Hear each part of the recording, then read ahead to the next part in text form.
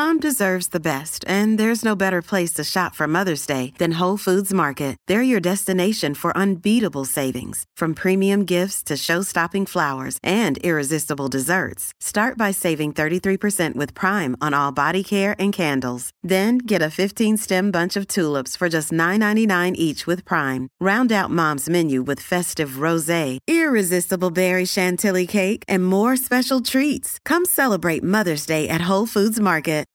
Look, Bumble knows you're exhausted by dating. All the, must not take yourself too seriously, and 6'1" since that matters. And what do I even say other than, hey? Well, that's why they're introducing an all-new Bumble, with exciting features to make compatibility easier, starting the chat better, and dating safer. They've changed, so you don't have to. Download the new Bumble now. This is Optimal Relationships Daily, episode 1551, Sharpening the Point Until You Miss It, by Keith Wilson of KeithWilsonCounseling.com.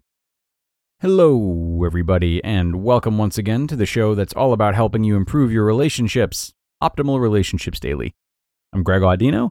I'm the guy reading to you each and every day from some of the best content in the world focused on relationship building.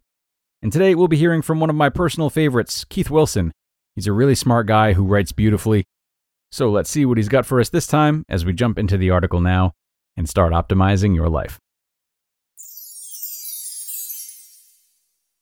Sharpening the Point Until You Miss It, by Keith Wilson of KeithWilsonCounseling.com. There are two ways of asking for what you want. You can be broad, or you can be precise. It is possible to be too broad or too precise. Let's say you've been together for years, and you've become vaguely dissatisfied. Nothing really bad has happened between you, but nothing exciting has happened either. 1 year goes by after another, and it's the same thing. The fire's gone out, the passion is quenched, you're feeling taken for granted. You could complain, but what could you say? He may not know what you're talking about. He may not know what to do about it. Your dissatisfaction is pretty vague. So, you sharpen your point and you be specific. You identify what could make you feel warmer towards your partner and what makes you go cold. You come up with some specific things and complain about them directly. You never bring me flowers anymore. You never talk about how you feel. You never thank me for all the things I do for you. And so on. That's getting pretty specific. It gives him something to work on, some concrete examples, and it gives you a solid standard so that you can measure progress or stagnation. If you've never operationalized your dissatisfaction in this way, you should do so, if only so you can clarify what it is that you want. But don't confuse bringing flowers, talking about his feelings, and expressing gratitude with what you want. These are the symbols of what you want, not the actual thing. Chances are, if he dutifully starts bringing you flowers, talks about his feelings, and thanks you for everything, you'll be very happy that he listened to you. You'll enjoy the flowers, you'll learn a lot about his feelings, and know that he notices all the little favors that you do for him. But there will be something missing. For one thing, you had to ask for those flowers, those feelings, and that gratitude. It's not the same thing as when they come unexpected. But furthermore, all the things you ask for don't quite cover the dissatisfaction you feel. They are examples of your dissatisfaction, but not the totality of it. To better understand the phenomena of dissatisfaction or wanting, let's say you're hungry. Before you can actually eat, you must take this hunger and be more precise. What are you hungry for? When you have an image of just the thing that would satisfy your hunger, you know what to do. You go to your kitchen and you make it. You must first transform a vague hunger into a concrete hunger for something in particular. This is why taking your broad complaint of dissatisfaction and turning it into a specific complaint of no flowers, no talking, and no gratitude is helpful. But let's say you're hungry, and you start to imagine how beef bourguignon would be great right now. That's pretty specific. That specificity directs you to find your recipe and assemble the necessary ingredients. If you don't have any Burgundy in your wine rack and you can be flexible, you settle for a beef stew. But to the extent that you crave beef bourguignon, nothing else will do.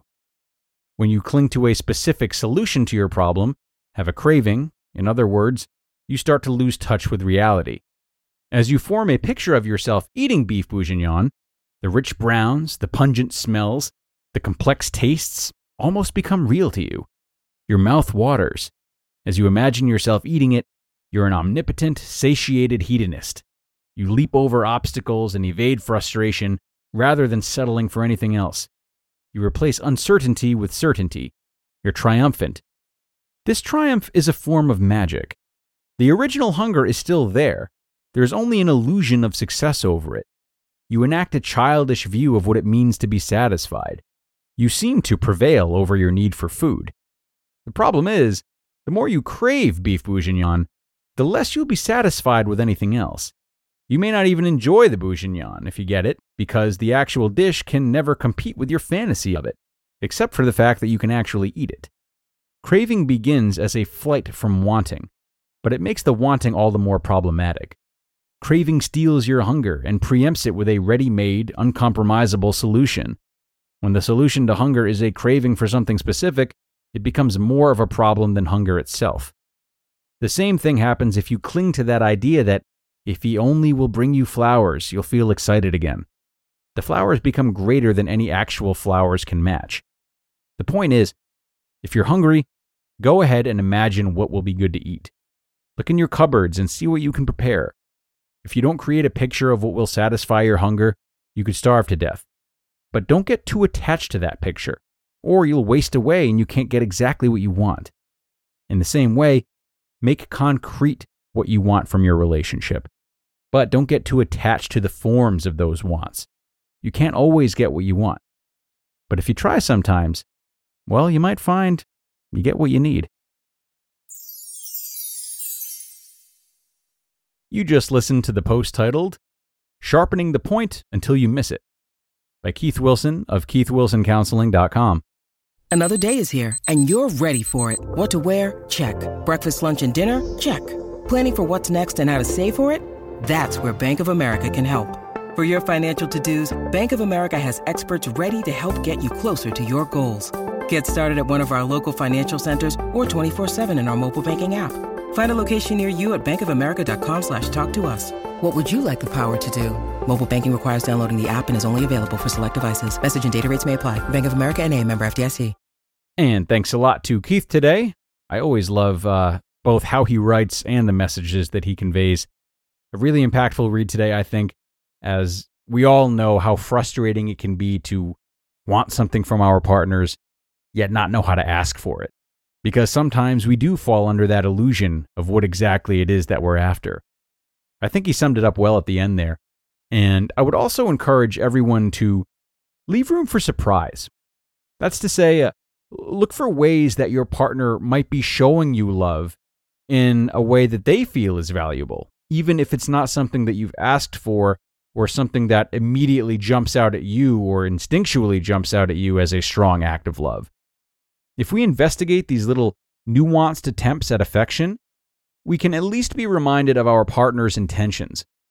And sometimes it sure is refreshing to just feel more certain that we are being cared for, even if it isn't in the way that we would ask to be. Surely some more discussion and compromise would be best after such a realization, but it's absolutely a step in the right direction. So that's going to do it for today, everybody. As always, I really appreciate you coming here, especially on a weekend. So enjoy the rest of your day. Share this episode with someone who you might think would enjoy it. And I'll talk to you again tomorrow, where your optimal life awaits.